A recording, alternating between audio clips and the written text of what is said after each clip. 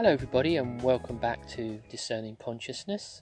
I'm your host, Ant, and once again, you join me here in the beautiful New Forest near my home in the UK for the next instalment of my coronavirus musings.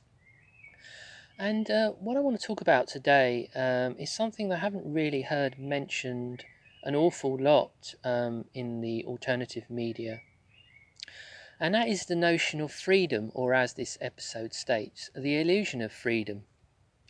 So if we just start with in terms of the lockdown and the social distancing measures. So obviously governments across the world in an unprecedented move have placed extreme and harsh restrictions on our movement. And here in the UK, since the lockdown was started towards the end of March, I believe now, we've only been able to leave our house twice a day on strict instruction. One of those can be a form of exercise, and one of those is to shop for essential items such as pharmaceuticals and food. Now, there's been various different forms of lockdown in different countries. I believe in Spain, they've only just, this past few days, have only just allowed children to leave the home. And in Italy, I think, where obviously Italy and Spain have had the highest amount of deaths, they had similarly harsh restrictions. So we can see how this has constituted a massive curtailment of our freedom, of our individual liberties. Now, the interesting thing is, as we know, in terms of freedom and human sovereignty, a government cannot provide you with freedom. If I just talk about the UK, obviously, because I live here and have experience of how it works. Here in the UK, we have something called, as you're probably aware, excuse the wind just whipping up here, we have something called a representative democracy. So representatives of the people allegedly assemble in Parliament, and they make decisions on our behalf. And that is said to be, as I said, a representative democracy. And in some way that constitutes freedom. Because we live in a democracy, we have freedom. Now, as we know, if you look at things in terms of natural law or universal law, or God's law if you prefer, this idea of freedom being bestowed upon us as individuals by government or state is ridiculous. They cannot do that. They don't have that authority because they cannot usurp higher or natural law, as I call it. We have freedom and sovereignty as individuals just basically through the inalienable right of us being a human being. So as soon as we're born into this world, it doesn't matter whether you live in the harshest of regimes, authoritarian regimes, well, most countries seem to be like that now, or some sort of alleged democracy like here in the UK or in the United States, or many other Western countries. The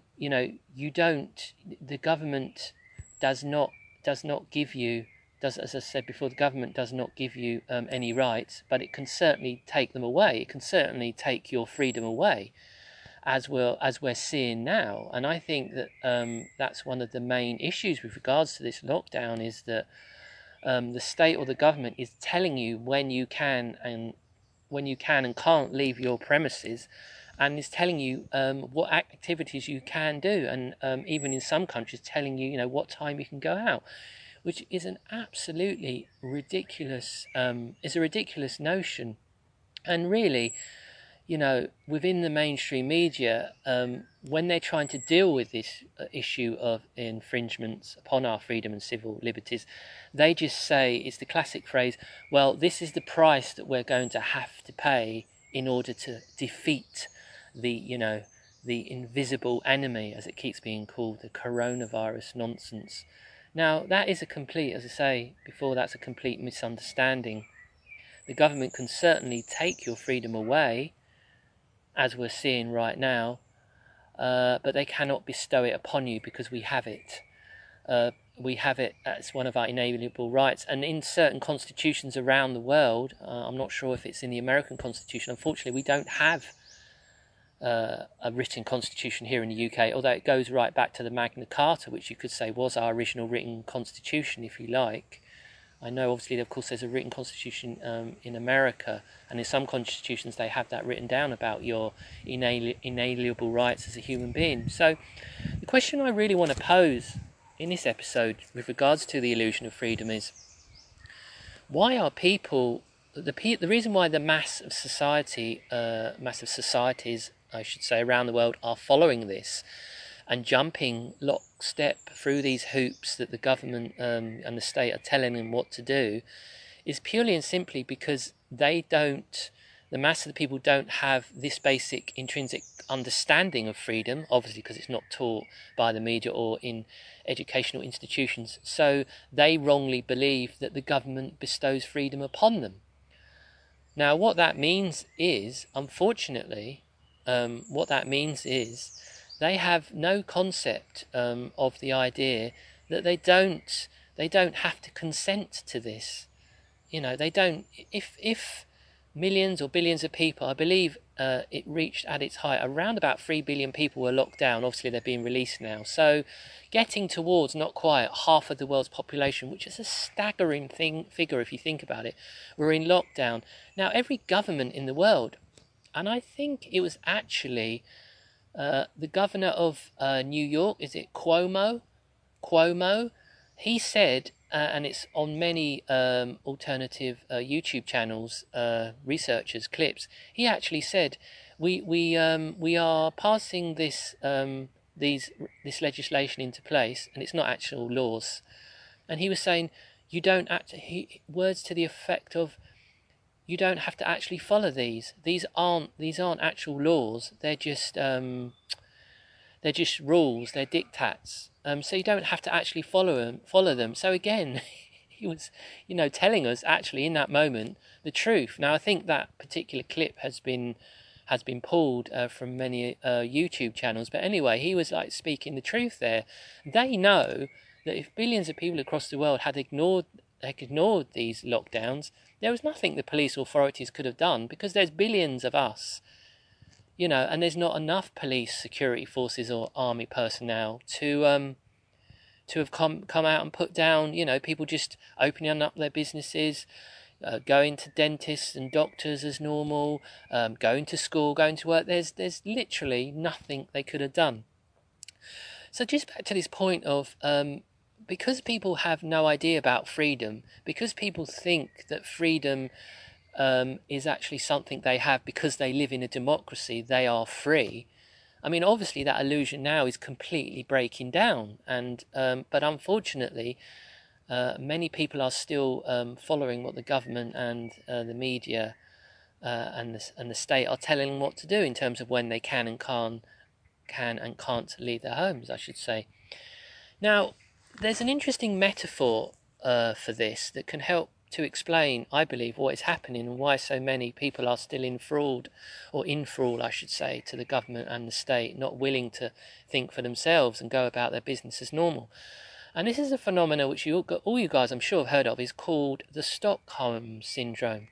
So this relates to an incident that happened at a bank in Stockholm in 1973, when a group of who people now would be called not bank robbers, would they be called terrorists now? Or terrorists. So they held up a bank, as I say, this was in Stockholm in 1973, and they took hostages. Now, whilst this took place, the people that took who were hostages began to develop an irrational attachment towards the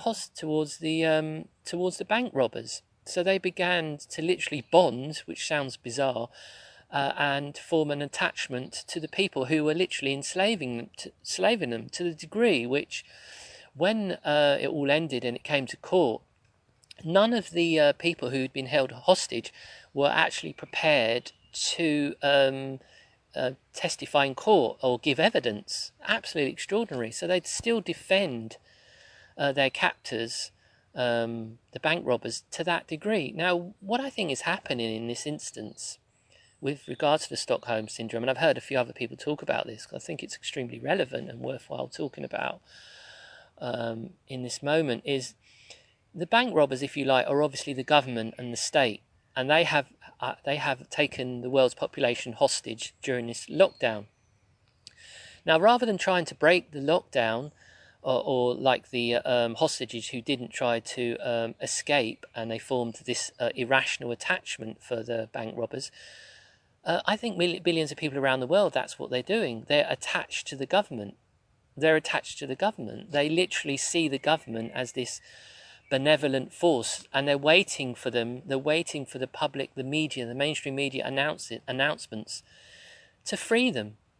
And I also think this is linked to this whole idea of whereby the state or the government is seen as the parent or the parent type figure, because it is in a position of authority. So those who are not looking at this from any kind of alternative angle or looking for truth or researching it, who are just literally looking at the mainstream news channels and mainstream newspapers and mainstream internet sites with all of that information from a very narrow perspective, they look at that, and obviously they have no reason or ability to think for themselves. And as I just said, they see Big Brother state or nanny state or nanny government as there to protect them. So they cannot get out of that state of mind. It is too challenging or too difficult to them. And because so many human beings, myself involved, have issues from childhood trauma, or even it could just feel, whereby you didn't feel loved enough or whatever. Let's just say issues from your childhood that you've never resolved and just buried deep.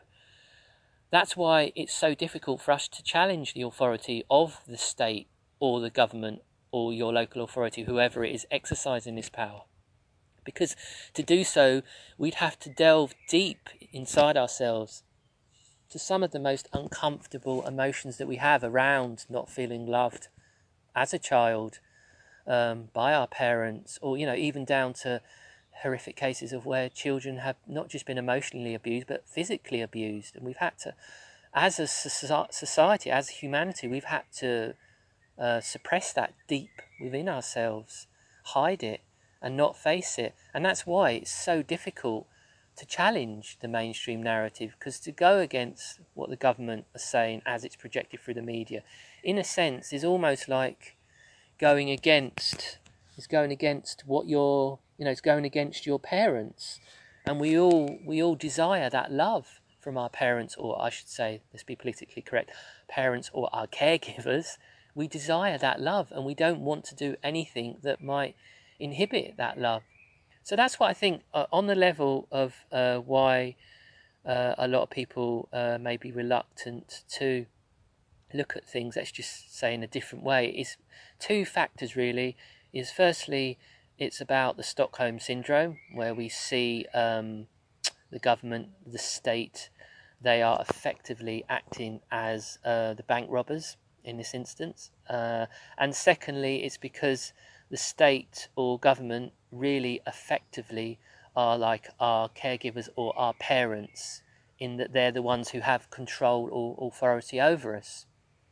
Now, I think what's really interesting about this time is, as we move forward, things are going to become more and more ridiculous, because there's so many inconsistencies around the figures and how the figures are being collated and then announced by the government.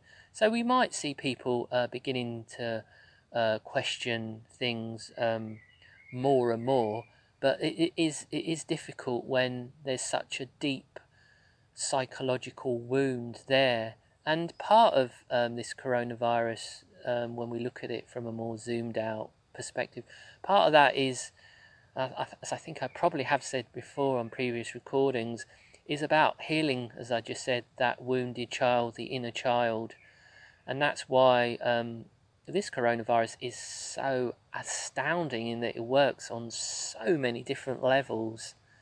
It's just, you could literally, as I walked down here today from my home, it's about a 15-minute walk, I was thinking, my God, you could literally write volumes and fill a whole library in terms of all the different aspects of what's going on with regards to that, to the coronavirus. It's just so fascinating, and I'm obviously in the coming days and weeks, I'm going to hopefully cover them. So I think I'll leave things here now with regards to this episode. Thank you for tuning in and listening. Once again, you can find me on the normal social media outlet Facebook. We have a Facebook group which you can join and contribute to, which would be amazing. We also have a Facebook page. On there you can message us, and all previous episodes are listed on there as well. And also, if you do have the time, please do press the follow button on the Podomatic site, and then you'll get updates when I upload new information. Just lastly, please do obviously share this on all of your own social media and various internet platforms. I'd love to hear how you're getting on. I hope you're all doing well. I realise that the lockdown is slowly being released. We've got another week here in the UK before we're told that announcements towards releasing it are going to be made. So we've still got around about another week. So anyway, thanks again for tuning in, guys. It's been great to connect with you all again on this amazing event. And I'll just leave you with these wise words, never truer said than in these extraordinary moments. Remember, folks, if you're not in control of your consciousness, then someone else is. Bye for now.